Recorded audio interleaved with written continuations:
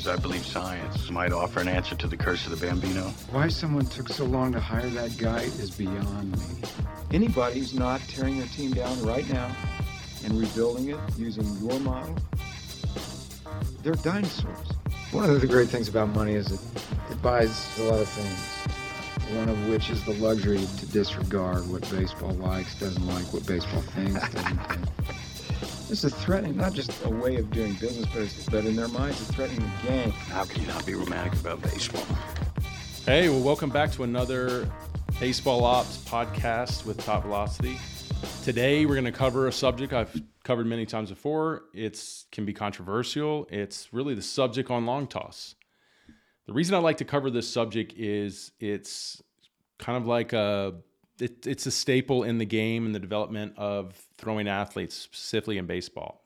And the question I want to ask is, should it still be there today? You know, we've seen old standards of training like running poles start to be kind of phased out as the science has started to trickle down and showing evidence that long distance running for explosive power athletes actually can be contraindicated. It actually can cause or deteriorate the athlete in that skill.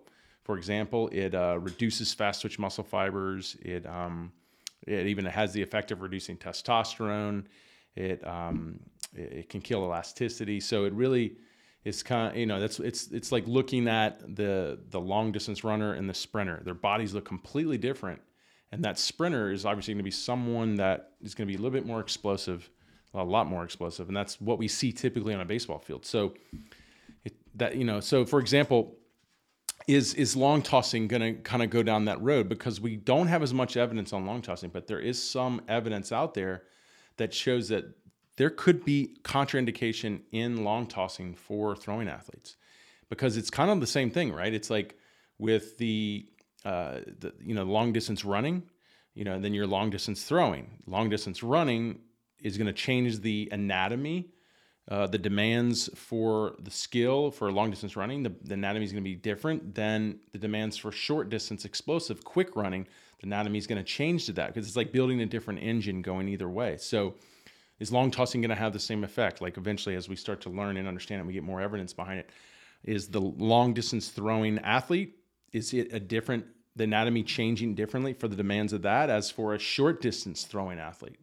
I know in baseball we do have outfielders, but ideally there's a high demand for velocity in the sport. So a lot of times, like example with the sprinting, it's like when we start to run long distance, we start to slow down, change our mechanics when we go into the long distance.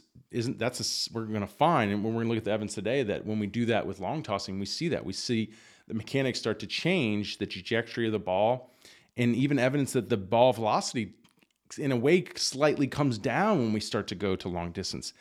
The point is there's some big similarities between the issues with long distance running for baseball players or explosive athletes and the issues with long distance throwing for short distance, high velocity throwing athletes.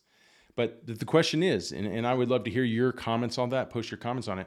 Do you believe that eventually the long distance throwing, the old routines or the old standards of long distance throwing for baseball athletes, do you think that's going to go away as we get more evidence behind it, kind of similar to the running issues? So long toss. And, a lot of times when I throw long toss out there, people are like, well, does that just mean anything past 60 feet?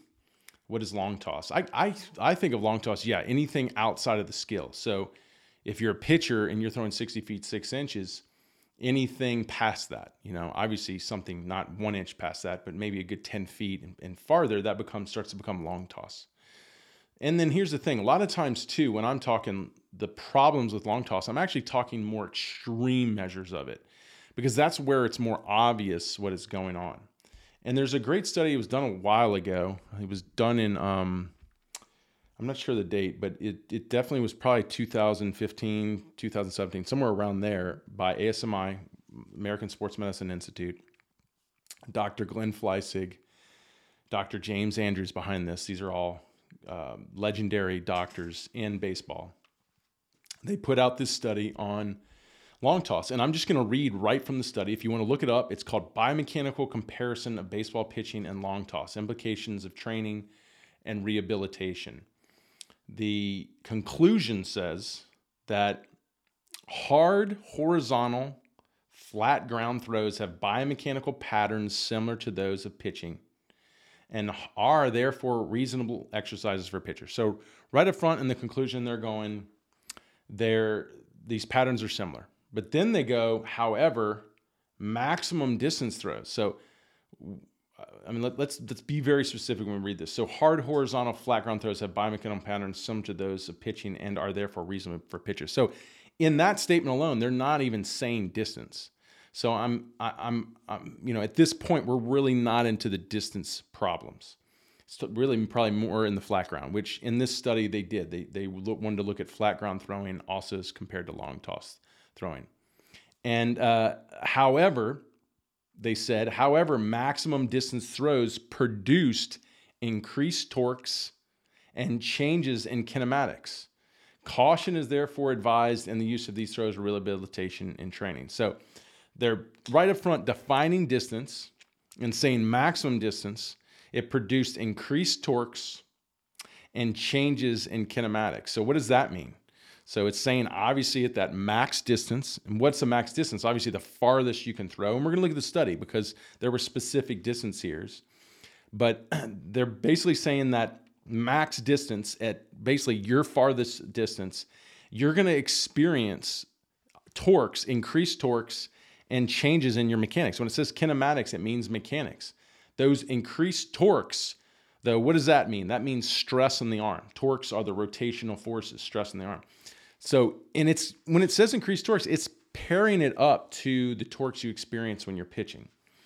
So it's telling us right here that if you're going to go max distance, you're going to get torques probably above the torques you would experience on the mound, and your mechanics are going to change. So it says, therefore, caution is therefore advised in the use of these throws for rehabilitation and training. So it is this organization, which is an advisor to Major League Baseball, pretty much all levels of the game, are saying caution in using these throws for rehabilitation and training. So why would they tell you caution? Well, usually when you think caution, there's got to be some type of injury factor here. Or it could be changes your mechanics. So maybe there's a performance factor here. So there's some concerns, obviously, at this point when you look at this study. And it's important. Let's look at the distance they looked at. They obviously looked at 60 feet on the mound. They looked at, and this is in meters, they looked at 37 meters, 55 meters, up to 80 plus or minus 9 meters. So that's well over 50 feet. I didn't do my conversions, but it's well over 150 feet. And the changes really didn't happen significantly, dramatically, until they went to that max distance. That was the max distance at 80. And if you look at what happened is the torques, specifically the elbow varus torque. What's the elbow varus torque? That's the torques that hit your arm in the deceleration phase. And the shoulder internal rotation torque. So the torques pulling your arm back, those far exceeded the mound. So for example, they tested, and these were college athletes, college pitchers. They tested these college pitchers, and on the mound, the elbow varus torque was about 92 newtons, about 94 newtons in the shoulder internal rotation torque. And then at max distance, it went all the way up to 100. So that was a huge increase. And when they first went to the 37 meters, it actually went down. But then when they went to the 55 meters, it went up a little bit higher. But then it dramatically exploded at the max distance. So I think that the lesson here is max distance is putting an aggressive amount of torques in your arm well above what you experience on the mound. So that is very concerning when you hear that. Specifically because we have a sport with a pattern of injury, meaning we have a lot of elbow and shoulder injuries in this sport, in this skill. So more than likely, I'm going to tell you right now, I would not advise against long toss, extreme long toss specifically because of this study, what we're looking at in this study. Also, too, we have another statistical analysis of information coming from, and this is a company that used the sleeve, and with that sleeve, they looked at the torques that the sleeve were measuring at these distances. And so it's basically, this is looking at elbow varus torques or valgus torques. That's when the elbow's pulling back. Varus is when it's decelerating forward by throwing distance in competitive competition. So it's important to understand the varus torque. Why is that? Because the varus torque is what pulls the olecranon away from the tip of the humerus, which that means it pulls the funny bone, if you want to look at it that way. It starts to pull it away, and that's where the UCL is, and that's what leads to Tommy John surgery. So high amounts of valgus stress, throwing or pitching, is what can cause the ligament, the UCL to tear, and you to have Tommy John surgery. And you look at this data, and it shows that they start to move into the red zone, which the red zone here is extreme amount of torques, basically your highest amount of torques your elbows can handle with all pitchers, because they're looking at little league, high school, college, and professional. And at 130 feet, all pitchers on average are at maximum torques they can possibly handle on their arm.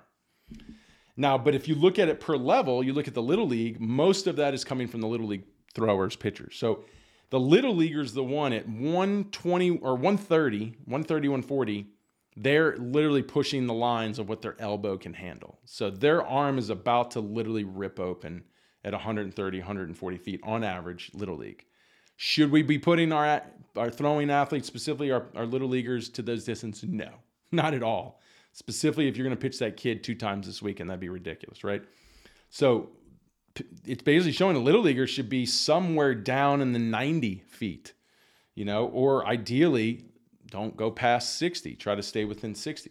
And I think, we're going to keep looking here. Let's real quick. You're going to see high school, it pushes up to 180. They get max torques. College, it pushes up to 220. It starts to happen. Professional, it pushes up to pretty much the same. But there is some going past that and higher. So what it's saying is there are going to be some that can go farther than that before they hit max torques, and some that probably more than likely go less than that. But should we even be walking those lines? That's the question, and I definitely am against that, because like I said, we're already in a skill where we're already putting max amount of work on the arm to where we're having high amounts of injury and pain.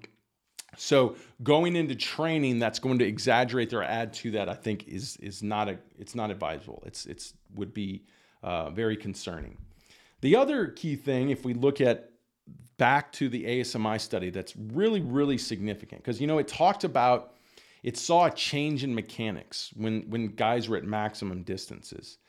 And it pretty much said here that at arm cocking, let's read the whole thing. This is in the results. At foot contact, when your front foot lands, the participant's shoulder line was nearly horizontal when pitching from a mound and became progressively more inclined as the throwing distances increased. So at foot plant, the shoulder line was horizontal, but the more they started to throw at max distance, they started tilting back, okay? At arm cocking, when the arm was cocked, that's usually at the same time, the greatest amount of shoulder external rotation, elbow flexion, shoulder internal rotation torque, and elbow varus torque were measured during the maximum distance throws. So it's saying at arm cocking, the greatest amount of those measurements happened at the max distances. So when they looked at the mechanical measurements, they hit the maximum of those mechanics at the maximum distance. And it said elbow extension velocity, right? Extension velocity was also greatest for the maximum distance throws. And then it said forward trunk tilt at the instant of ball release decreased as throwing distances increased. So if you look at these studies and read in more into the study, there's way more in the manuscript of the study. It's showing that the changes are what's happening. The stride starts shortening, the arm starts getting more aggressive, and the trunk stops moving forward. If the trunk's going to stop moving forward and throwing, it's just going to rotate. So what's happening is you're striding shorter, your trunk's not moving forward, and now you're rotating and you're pushing and extending your arm harder. So, and at the same time too, your torques are going up. So here's the thing, is what's causing the torques to go up your intensity, or is what causing the torques to go up your changes in mechanics due to the release point differences to get to the max distances, the trajectory. So if we go down and we look at velocity, we can see the velocity, and they're doing this in meters per second. So the velocity was 37 meters per second on average until the max distance, and it went down to 36 meters per second. So think about it. It's saying at max distance, you're putting the most stress on your arm. And I'm saying, is that because of your intent, or because to get the trajectory, basically to actually start to loft to max distances, you have to change your mechanics, which more than likely that's the answer, because the velocity is coming down. So if you're increasing your intent to get to causing those max stress, why would the velocity go down? So to me, that's a good indication that the mechanics are being forced to change because the trajectory, not the intent. And it's why your velo is coming down. So think about that. If the max distance, your velo is coming down, you're getting more rotational and your torques are going up. So also at the same time too, I remember when I first read this study, you can almost correlate the fact that becoming more rotational is going to exaggerate the torques on your arm at the same velocity. So even if you maintain velocity, but you get more rotational, your torques go through the roof. And you see that in tons of studies, you see that. More contralateral, meaning more leaning glove side, way more torques on your arm. So all the things that take us more rotational makes us put more stress on our arm. And the point is long toss, max distance long toss is doing that. It's developing more rotational mechanics, which are putting way more stress on your arm, and it's not even affecting your velocity. So why would these be good throws? Like I said, once again, we're kind of going back to how we started. Is this going to be the next long distance running exposure of poor training? Like, is this going to be the next contraindicated exercise, meaning contradictory exercise to what we're trying to develop in the skill? And I believe it is. We're eventually going to realize extreme long toss was not smart. Maybe in too much long toss in general is not smart, because it's developing bad mechanics that's causing the stress to go up in your arm, and you're not seeing the changes in velocity. So yes, when coaches are like, go out and long toss for strengthen your arm. Is it strengthening your arm? Well, evidence would show velocity-wise, if that's what you're correlating strength to, it's not happening. We're not looking at this over time to see how it's deteriorating the arm. We need those studies. But at the end of the day, we're finding that, throwing in general can have a strength effect. It also has a wear and tear effect that eventually injures you. So you're probably, when you throw, if it's at 60 feet to 100 feet to 300 feet, to the arm, it's just throwing, which your body's adapting to the throwing and can experience an increase in velocity. So when someone says to me that they threw long toss to throw harder, I see that very anecdotal, meaning like that's just a personal experience and it's a poor correlation to throwing harder, because a lot of people are throwing long toss and not throwing harder, right? They're probably just throwing harder because in the act of throwing, they changed some things. Their mechanics got better, or, they were working out at the same time and that had the effect. They just don't truly know the correlation and the connection. So like I said, I believe long toss, extreme long toss is going to be phased out of this game if we keep learning from the science, and we need more of the science. So we definitely, all the scientists out there, we need more long toss, extreme long toss studies. And you do need to know, you need to avoid these throws because, like the study says, it's forcing you to get more rotational in your mechanics, which is going to hurt you on the mound. And it's also putting, because of that, excessive stress on your arm, which is going to hurt you on the mound. So when you look at this, there's way more negatives than benefits. So I highly advise against it. I appreciate you guys listening. If you have any comments, I know you're going to have a lot of comments. I'd love to hear your comments on that. Go out and read these studies. The one, biomechanical comparison of baseball pitching and long toss implications for training and rehabilitation. And let me know your thoughts on it. And if there's any other evidence you'd like me to read on it, I'd love to read it. Appreciate you guys listening, and we'll see you on the next episode.